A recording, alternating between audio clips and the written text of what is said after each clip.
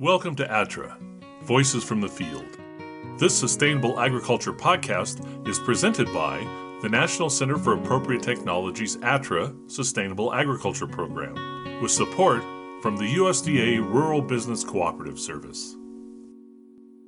Hi, this is Rich Myers with NCAT. In this episode, John Wallace, manager of NCAT's SIFT Farm, talks with Robin Kelson of the Good Seed Company in Whitefish, Montana. Robin and John discuss questions that beginning seed savers often have, as well as resources that are available for those who want to get into the subject in more depth. The SIFT, or Small Scale Intensive Farm Training Program, is part of NCAT's ATTRA Sustainable Agriculture Program and is located at NCAT's headquarters in Butte, Montana. Let's listen. Hello, it's John Wallace here with the SIFT Farm in Butte, Montana, NCAT's headquarters, and we're here to talk about saving seeds. Robin Kelson is here with us with the Good Seed Company. Hello, Robin. Hi, John. I'm delighted to be here. Thanks for asking me to come. Yeah. So, Robin, can you tell us a little bit about the Good Seed Company and your mission? Sure. So the Good Seed Company was started in 1980 in northeastern Washington in the Okanagan Highlands by a group of families that wanted to live off the land and bought 600 acres up near the Canadian border, and then discovered that it was quite difficult to grow seeds and plants there and grow their food there. And so they spent a lot of time identifying varieties and cultivating them to identify the ones that would do well where they lived. And they ended up saving those seeds, and then they ended up starting to share those seeds with others, which was the foundation of the Good Seed Company back in the day. And I came along 30 years later or so, and right at the time when the remaining company owner was in his mid-70s, Harris Dunkelberger, and was going to let the company go because he wanted to move on to doing other things and was going to let the inventory go. And I said, I will take your inventory. Please let me take it and share these fabulous seeds with our community. So I brought it to Montana and started a company here again, if you will, with a mission of helping to reestablish the community practice of selecting, saving, and sharing seeds for common use. And I'm happy to explain more about the mission if you'd like, but that's the company's focus, which is to basically reinvigorate our community's understanding of the need and the skills and value of saving our own seeds. Yeah, that's great. So you moved from the Okanagan to Whitefish. Is that much of a different climate? Oh, so that's a good point. So the reason I thought I could do this is because their climate is quite similar to ours. It's pretty much exactly the same. They get a little more sun than we do because they don't have the inversions that we have in our valley here. But other than that, it's a Zone 3, Zone 4 area, and quite similar glacial till soils. And so even though it's boundaried into another state, it's really similar climate and geography. Well, so really all the seeds that do well there do quite well here. How many different seeds do you work with? How many different well, varieties? I have about I haven't actually counted. I have somewhere between 180 and 200 different varieties of vegetable flower and herb seeds. And all our vegetable seeds are seeds that they're open pollinated, which means you can save the seeds yourselves. Everything that we provide are seeds that you can save. So there are no hybrids, and I can explain more about that in a minute.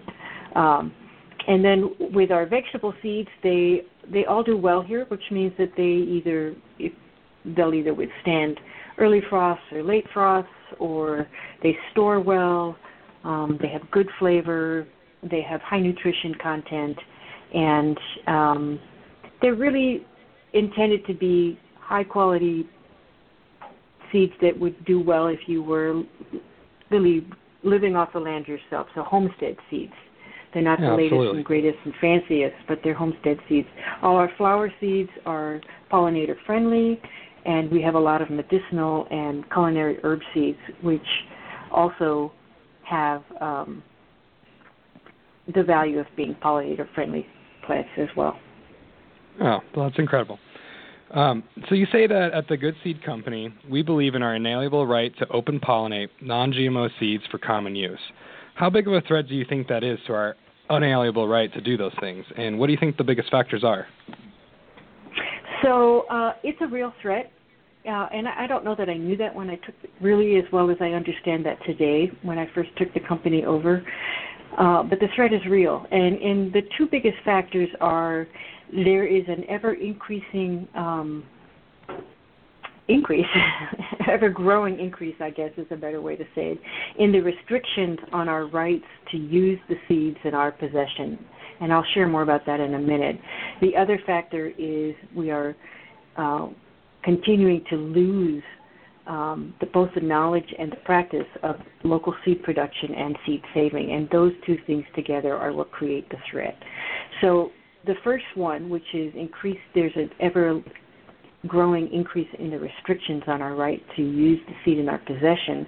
That's coming from the large seed companies that are driving hybrid seed production and GMO seed production and industrial seed production.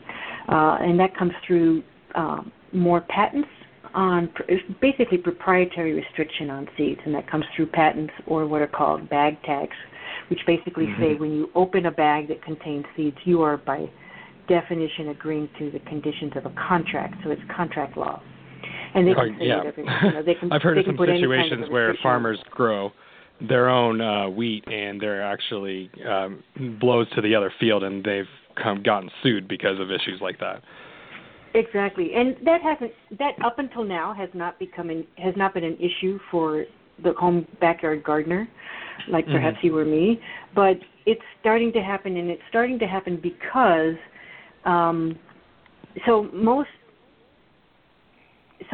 there's open pollinated and hybrid seed, and so open pollinated seed means that the seed will grow true to type, which means you can save the seed and plant that seed, and the next generation will grow like the plant you started with. When you have a hybrid seed, is that it's when you mix. That's when you mix two different varieties of a plant, and the next generation is called the hybrid. And often at that point, the genetics are mixed up, and so those seeds don't grow true to type. And the larger seed companies, when you make a new variety, the tendency is to try to protect it in some way through patents or to put some kind of proprietary restriction on it. And the seed companies have primarily done that through hybrids. And as long as you didn't buy hybrid seed, the backyard grower was okay. And as long as you bought open pollinated seed, you were fine. But what's happening now is that these seed companies are doing the work to convert the hybrid seed to open pollinated seed, and that just means you have to grow it out generationally until the genetics settle, and then it will grow true to type again. But because they're doing that work, open pollinated seed is starting to come into the backyard growers market that has restrictions on it or may have restrictions on it. And so it's possible that you might be buying open pollinated seed that you think you have a right to save seed from, but that the seed company may restrict your ability to do so. Wow, that is very disheartening. That is disheartening, right? And so that's the one thing. And then the other thing is they're the heirloom seeds, which are the open pollinated seeds that have been in our public domain forever. You know, those have been passed down for generations, and those are in the public domain, and nobody can put restrictions on what you do with those. But if we stop saving those seeds and we stop doing our local seed production of them, they will disappear, and then we don't have those. So those two factors together are what are creating a threat to what I believe is our inalienable right to common use seed. Well, that's very strong. I really appreciate that. I have another question for you. I like the note on the seed packet. It says select, save, and share. And to me, this sounds like a call of action. What are some of the ways you help encourage other people to select, save, and share seeds? So I encourage everybody to save the seed when you eat your tomato. You know, grow your open pollinated tomato seed plant. Save the seeds from it. Grow the next generation and share those seeds with your neighbor. So right there, you're selecting, saving, and sharing seeds. Done. It's nothing special. When the tomato is ripe, the seed is ripe. It doesn't take anything. There's nothing fancy you have to do about it. We also have, there are seed libraries popping up all over the state of Montana and the country and the world. And these are basically a modern take on the traditional practice of community saving seeds from back in the day when we had to save seeds because our communities were responsible for feeding themselves. You know, that's how we survived that's how we got to where we are today up until last about 150 years, we were responsible for our own food. And in order to do that, we had to have seeds. In order to do that, we had to save seeds. So modern-day seed libraries are simply a modern-day approach to trying to save community seed. And so seed libraries commonly share seed among themselves. So that's we encourage people to form seed libraries and share their seeds with others. We encourage them to share their seeds with school gardens and prison gardens. And then we have, here in the Valley, we have an annual seed fair called Free the Seeds, and this is basically an organized seed swap. So it's an organized gathering of people to share seeds. And those it's like a big seed library all at once. That's right. And they're very common. They're called, around elsewhere in the country and the world, they're called seed swaps. And they can happen, you know, a couple families around a kitchen table, you know, they can happen at any level and size. But it's people who grow plants and grow seeds and have gardens understand the value of sharing the seeds because that mixes up the genetics of your varieties and helps keep the genetics vibrant in the variety, which will keep it strong. So it's something you really want to be able to encourage in others. That's great. I was lucky enough to join the Free the Seeds event, and thank you for inviting me. I learned so much, and I got to get very involved with a lot of people who are very interested in exactly the movement we're working on. So thank you so much for that. And during one of the classes I took, Do-It-Yourself Seed Saving and Why It's Important. This presentation, by the way, anybody who's listening, is available at freetheseedsmontana.com, and we'll put a link up there for you.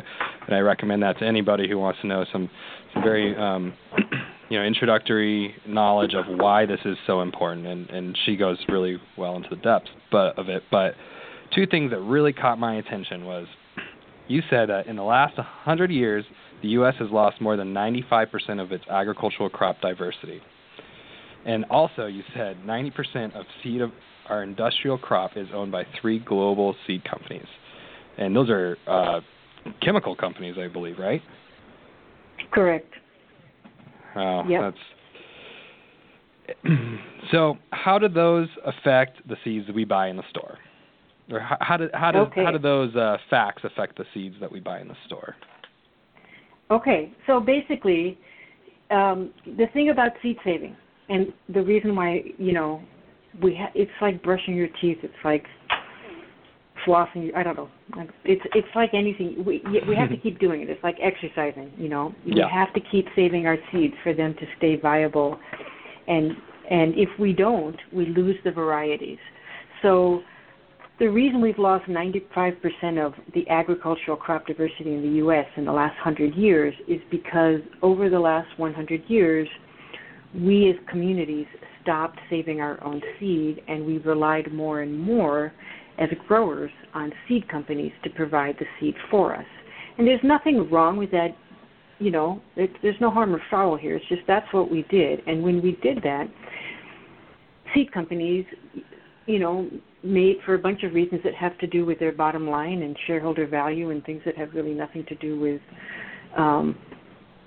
soil health. What we're, or human nutrition. Yes. You know, they're trying now.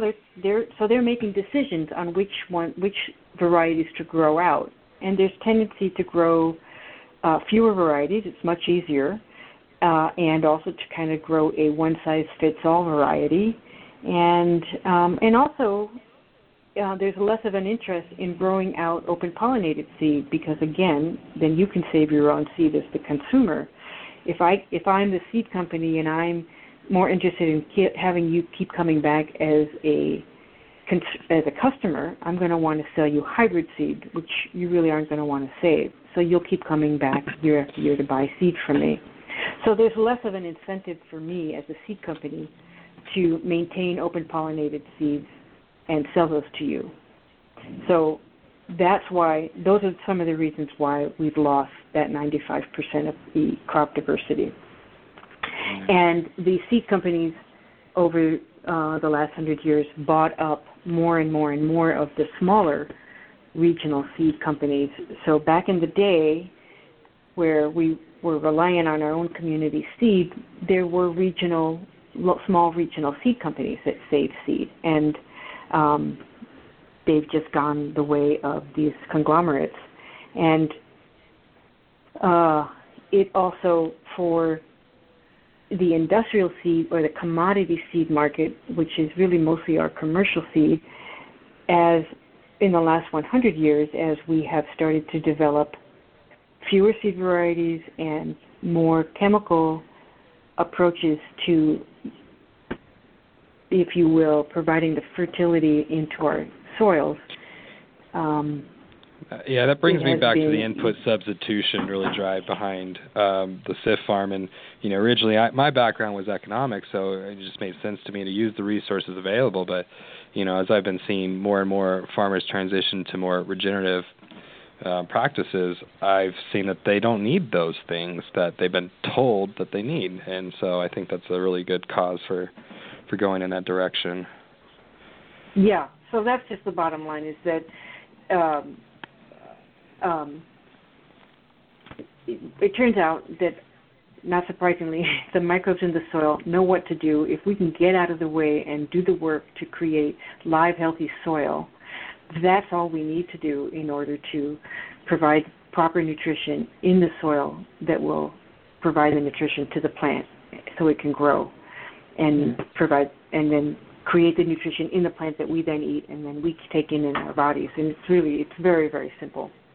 So I don't know if I went off topic, but the effect of all of those two pieces, that 100 years and the 3 global seed companies, is reducing the quality of the seed that's available to us and the varieties that are available to us.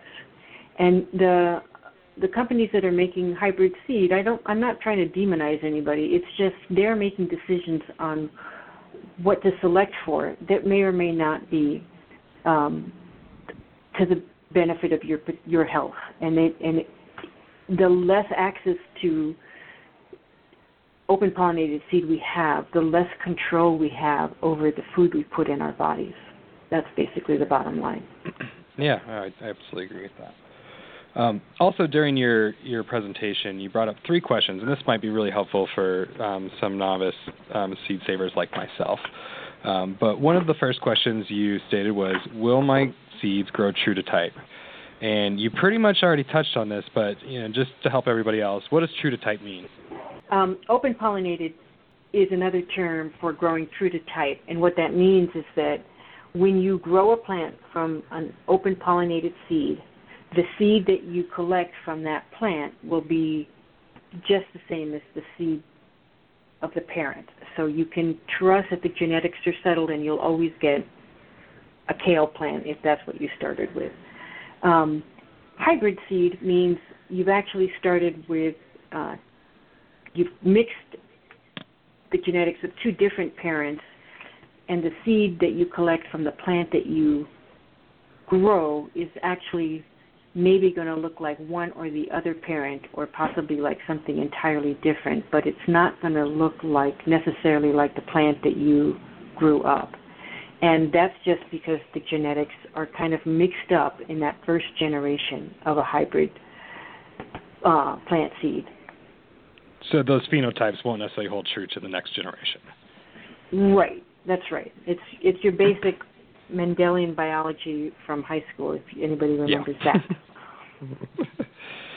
So you just can't rely on it, and you can keep growing out your hybrid seed over generations, and ultimately you can settle the genetics so that they are now open pollinated, but it takes time and effort, and sometimes can be quite complicated. So most people just accept that for the most part, rule of thumb, hybrids are not good for saving seed. Well, that's great information. The second question I guess you had was, are my seeds selfers or crossers? My question for the audience is, what are selfers and what are crossers? Okay, so a selfer, you bet. So a selfer is a plant where the flower is designed to self-pollinate. So tomatoes, peppers, peas, lettuce, and beans are all examples of plants whose flowers self-pollinate. So it's the flower is designed so that it really only accepts or most easily accepts pollen from itself. And that's different from what we call crossers, which are plants whose flowers are designed to accept or even require receiving pollen from other plants. And corns and melons, squash, and all the brassicas, your broccoli, your kale, your cauliflower, all those plants. Those plants have flowers that are designed to accept pollen from other plants, other members of that same species, but other plants. And so that makes a difference on whether you have to worry about cross-pollination or whether you can easily save seed from the plant. So plants that are what we call selfers are very easy to save seed from because you don't have to worry about cross-pollination. So we call those beginner plants, if you will. And plants whose flowers are crossers are a little more complicated. If you're wanting to make sure that you are going to be saving seeds and you can rely that the seed you're going to be saving will be exactly the same variety as the seed you started with, then you want to create some kind of barriers to cross-pollination from other plants of the same variety. And there's some simple, easy ways to create that barrier, but nonetheless, you have to give some thought to that. And so we call those intermediate plants in terms of learning to save seeds. Yeah, hopefully we can jump into that in the future because I think this is going to be an interesting topic. So some of the things I've saved seeds from are, easier: beans, peas, lettuce, tomato, peppers, and eggplant. All those are probably selfers, right? Yes, correct. What are some examples of crossers that someone might want to be worried about? So corn. Or not worried, but aware. Yeah, and yeah, so that's another thing. Is like it's there's no harm or foul here. There's not gonna there's no bad result. It's just you may not get the same variety back. So corn is one, notorious, and melons and squashes are others. You know how you can see all those incredible varieties of squashes, in the fall, and that's because a lot of people have, a lot of that is just accidental cross-pollination. It makes for so you're beautiful, saying funky, my 13-pound squash that I pulled out might actually be a volunteer from the year before? Yeah. It must have been a crook neck, but I'm not sure what happened, but it turned out huge and it fed the food bank. Well, could be. Maybe, who knows? Maybe it combined with a pumpkin. Who knows? And there's no, it's probably still good it's probably great eating, and you've now created a new variety. Mm-hmm. It's just if this is really only an issue or a thought for someone who is trying to maintain the variety integrity of a butternut, let's say a butternut squash. So there's a buttercup. There's something called a Burgess buttercup squash, and it has a particular name, and it's a particular variety. If I want to make sure I make more Burgess buttercup, then I don't want to cross-pollinate it with another type of winter squash that could cross-pollinate with it. But if I do cross-pollinate. I've just created a new variety. And, hey, there's nothing wrong with that. So yeah, you mentioned something. You said eat your own mistakes. That's right. It's all good. Eat your own mistakes. Good. That's a great lesson I've learned, and I think that's something to take home, is that this can be a science experiment in your backyard if you want to have fun. Yes, and that is why there are so many different kinds of squashes. There's so many different kinds of tomatoes. There's so many different kinds of lettuces. It's because we're all saving and mixing things up and making our own varieties. Well, great. The third question you had in there, which I think is really, really important, is now what? So what are some of the considerations one would make when planning to save seeds, knowing those first two principles? Yeah, so this is great. It's important to understand where the seed is in its ripening process relative to what you're harvesting in terms of your plant. So very few plants are actually ready to harvest together with the seed being ripe. So that's really your tomatoes and your melons. When your tomatoes ripe, the seed is ripe, so you don't really have to think about it. Same is true for melons, particularly watermelons. But for most of the seeds take a lot longer to ripen than the food is that we harvest. So given that, you need to be thinking about how much time is it going to take for the seed to ripen and how much space is it going to take. So in terms of time, think about things like your corn. So we eat our corn when it's still at what's called the milk stage, and the seed, which is actually the corn kernel, isn't really ripe for seed saving. So if you want to save corn seed, you need to leave some of your corn cobs on the plant until basically the frosts come and everything is dry. That's when the seed is ripe. And the same is true for bean seeds or pea seeds. We typically eat those when the seed is unripe because that's when the meat around the seed is tasty to us. For those plants, really, if you're saving them for seed, you need to let it ripen, which is the plant's way of converting all those sugars into a storageable starch, which the seed is going to use the next year to live on when it sprouts. So some of those things, so some plants you just need to let them sit longer, and they're not going to get any bigger, but they're going to sit there for longer. Other plants are going to get bigger as they go to seed, and those are the plants that we typically harvest the greens from. So if you think about lettuce, we harvest the leaves when the lettuce is small. And if you've ever had a lettuce plant molt on you, you know what happens. The flower heads jump up, right, and this plant now becomes 3 feet tall, and maybe it's 2 or 3 feet wide. So it takes up a whole lot more space than when it was this lettuce plant that I was harvesting for leaves.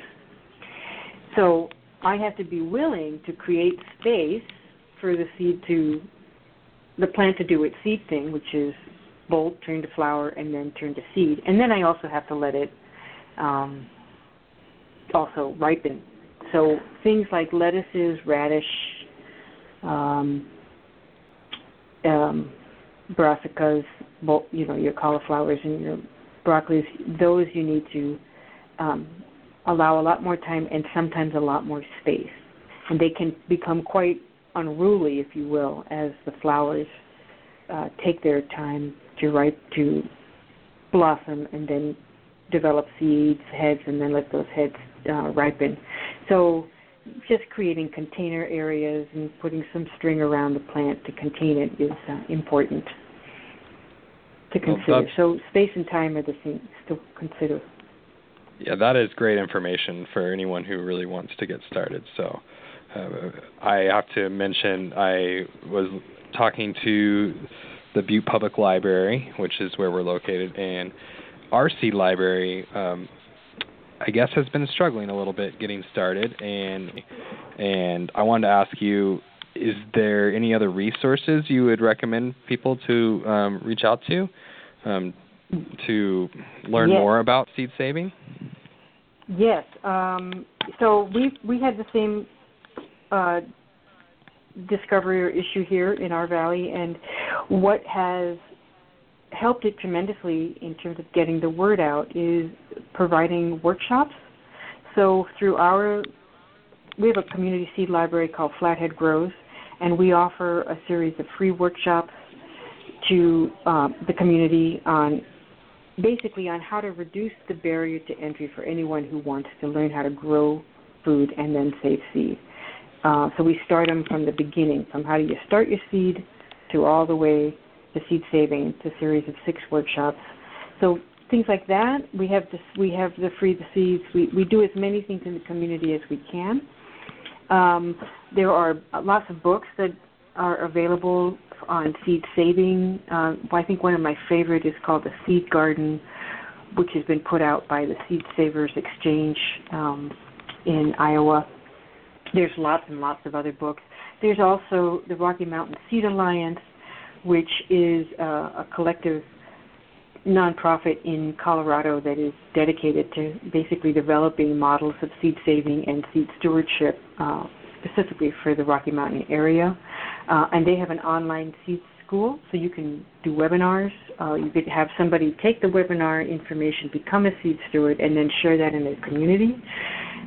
And then there's lots and lots of other resources that I can send you some links to in terms of other books and that might be helpful. I don't want to overwhelm you, but yeah, no, that's all great. I think we'll try to get some of those resources on the page so that other people can link into them too. So this has been an incredible talk. This is something that I'm still rattling around in my mind on how to jump forward, because boy, have you gotten me onto this mission, and I really want to help people learn about the importance of biodiversity, how to save their own seeds, and really what we can do as far as workshops and trainings and link people into that. So I have one more question for you, though. It's a little bit off topic, but I heard you were in possession of a bionutrient food meter.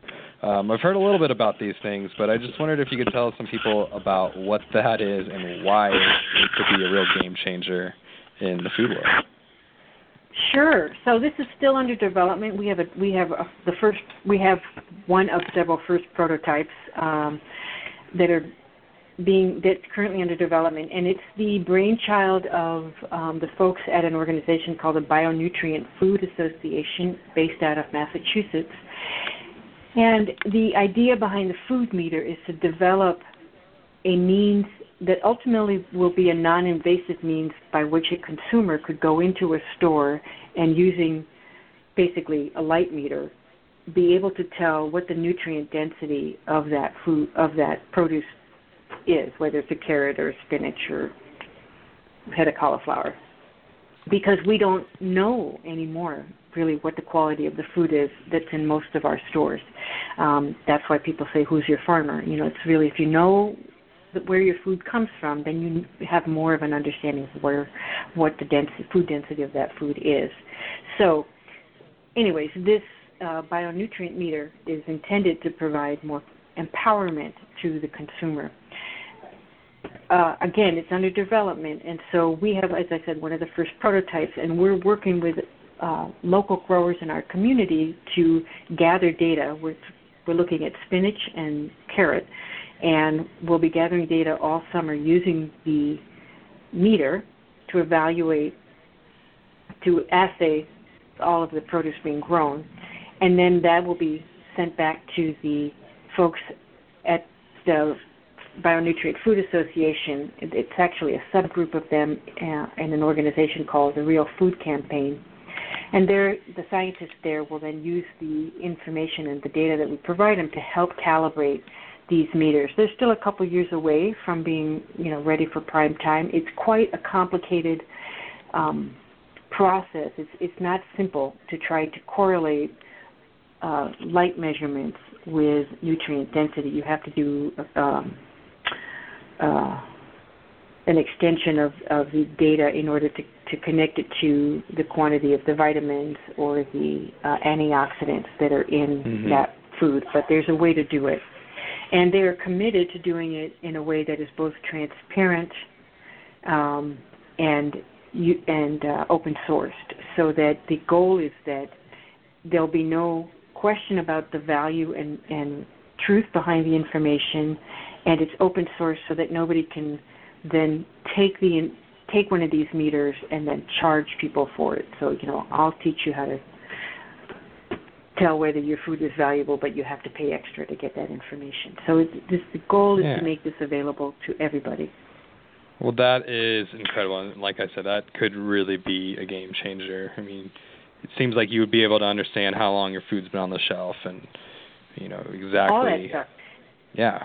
And the long-term goal is that really by the time this thing is ready, that we will have shifted the paradigm so that everybody is going to be growing nutrient-dense food because no one's going to want your food otherwise. And so, imagine the reality that by the time this is done, it wouldn't be needed because everybody's growing nutrient-dense food. It's in everybody's interest to do that. It's trying to push the thought process and the intention behind growing food in that direction. So helping to drive the market by being able to provide a way to determine the quality of the food. Wow, yeah. Well, thank you, Robin. And I truly believe that the work you're doing is going to have a great impact on everybody in our region and beyond. And so hopefully we can chat out about more of the results you have with that bionutrient food meter, and we'll hopefully talk again. So thank you for sharing all your information, and I am on a mission to share that around all of the residents of Butte and beyond. Thanks for listening to ATRA, Voices from the Field. Depending on the platform you're listening on, be sure to rate us and leave a review or comment. For more information on this topic, you can contact John Wallace directly at johnw@ncat.org. That's JOHNW@ncat.org. Also, in the notes that go along with this podcast, you'll find links to related resources, including the resources that John and Robin talk about during the podcast. And please call ATRA with any and all of your sustainable agriculture questions at 800-346-9140 or email us at askanag@ncat.org. That's ASKANAG@ncat.org. Our 24 specialists can help you with a vast array of topics, everything from farm planning to pest management, from produce to livestock, and soils to aquaculture. You can get in touch with them and find our other extensive and free sustainable agriculture publications, webinars, videos, and other resources at our website, atra.ncat.org. That's ATTRA.ncat.org. We'll catch you next week, and until then, keep on farming.